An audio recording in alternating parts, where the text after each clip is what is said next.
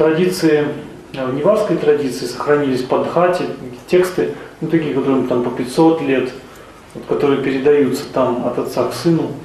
У них это передается по родовой линии. И там несколько таких кланов. Вот.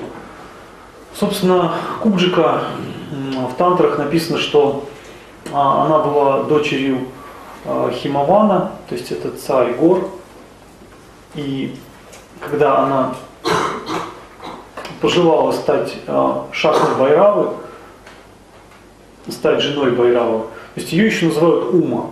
То есть вот когда Сати погибла, и потом из этих форм появилась богиня Ума. Вот, и Байрава, он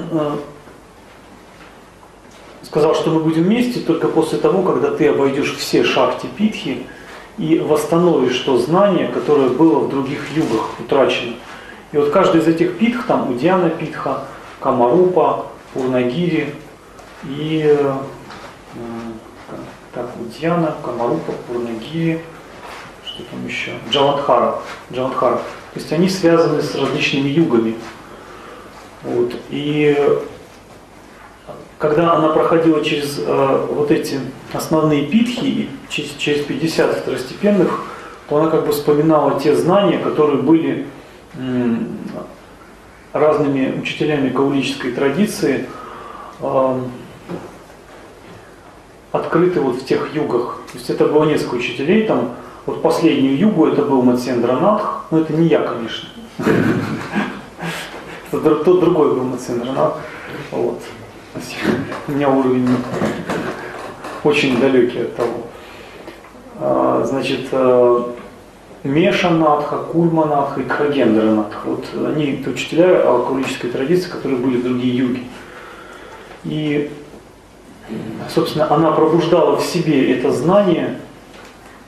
То есть иногда она из богини превращалась в форму лингама, то есть в мужскую как бы форму. То есть иногда обратно возвращалась как бы в женскую форму, принимала разные женские формы.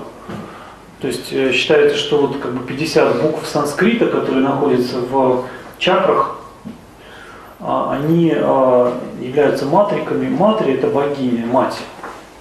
То есть это формы богини различные, это разные формы сознания. И когда кундалини проходит через, богиня Кубджика проходит через каждую такую чакру и через каждый питх, она начинает излучать оджас, то есть сияние. Вот, и в конечном счете, когда она восходит к Сахасраре, она как бы как такой океан света превращается в пракашу. Вот, и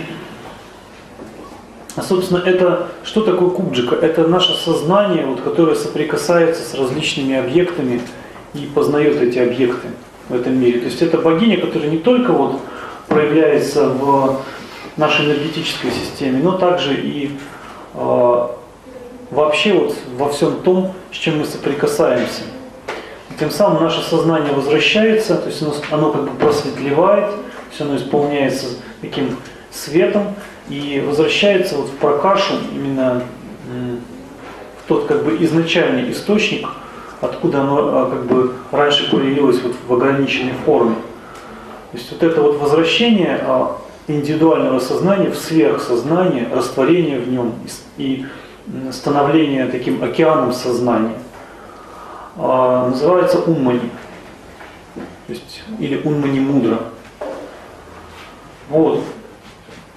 Вообще считается, что весь мир, он находится всегда внутри этой богини. То есть все божества это ее различные формы. Поэтому вот неварские брахманы, что они делают? Они, собственно, могут в какую-то форму просто призвать, допустим, другую форму. То есть и внешне будет не видно, что они делают. Вот мой гуруджи, он говорил, что он, когда жил в Англии, в Америке, его приглашали кришнаиты, но не знают, что брахман, но и не знают конкретно, то есть с чем он связан. Вот. И когда они его пригласили, он просто в Кришну призвал Кубджику. Вот. И они все пели Хари Кришна, а он там мысленно почитал Кубджику. И они говорят, что такое состояние было, что, так сказать, что там все стены звенели и все вибрировало. И, ну, то есть какое-то неземное состояние было для них. Вот. И на самом деле, вот когда приходишь в их храм, то просто видишь, что помимо того, что вот видит глаз, то есть есть еще нечто, что присутствует вот во всех этих как бы объектах поклонения. Но вообще вот в традиции кубджики они больше поклоняются даже не мурти, а питхам. То есть питхи — это такие кирпичи, которые напоминают шивалингамы. То есть они находятся в разных точках города. То есть мой гуруджи говорит, что наш город, вот для меня мой город — это как здесь находится и рай, и ад, здесь как бы находится вся вселенная. То есть здесь можно найти все, что угодно. И эти питхи, они находятся на краях, на краю как бы этого города, их 8, то есть это аштаматрики, и внутри. Иногда они находятся также в каких-то храмах прямо возле мурти, изображений. И считается, что они могут стоять прямо на дороге, то есть на проезжей части, могут вообще быть там прямо посередине какой-то площади. Вот. Когда те, кто являются посвященными адептами дикшита, они поклоняются богине, они подходят к этому камню, делают пуджу, и как бы с виду непонятно вообще, что они делают. То есть с виду так посмотришь, то есть лежит какой-то кирпич, и что-то там он там рис бросает, какие-то там еще подношения, благовония ставит, там цветочки, вот, и медитируют. Вот. И действительно, то есть считается, что питхи, они более мощные, чем мурти. Почему? Потому что как бы, форма как бы, такой как бы идол, да, вот, который понятен для человека, там, вот, там, с глазами, с руками, с ногами, то есть там как бы, ну, на них как бы хочется сосредотачиваться, и сознание как бы приковано, прилипает. А когда это просто вот как бы какая-то непонятная форма, то там больше задействована как бы визуализация, больше задействована какая-то внутренняя энергия. Вот. И там вот если походить, посмотреть вот как бы на эти камни, да, там можно почувствовать, что там идет очень мощная энергия. И есть такой храм богини Таледжу. Он очень популярный, там поклоняются богине Кумари. Вот. Ну, об этом можно еще будет рассказать.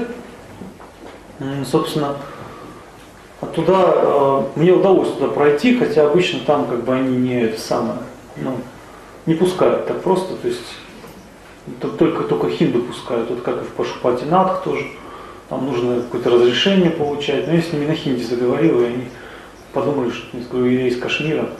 Вот.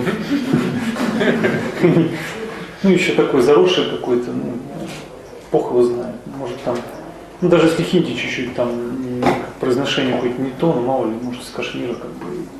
Ну ничего, то есть пропустили меня действительно, то есть там очень пустое такое место, пустая площадка, там ничего нету, там есть какие-то изображения, но когда дальше проходишь, самое, как бы считается, сокровенное место, там, где вот они делают разные подношения, просто стоит такой кирпич и такая тишина, такое пространство, чувствуется, что вот прям небо, оно присутствует вот в этом пространстве, что ты как вот в небо такое попал, и вот такое ощущение полета такого. Вот. Поэтому понятно, почему они туда не пускают, просто не потому, что там как бы там вот внешне что-то такое необычное, просто они не хотят, чтобы вот эта атмосфера, она там захламлялась.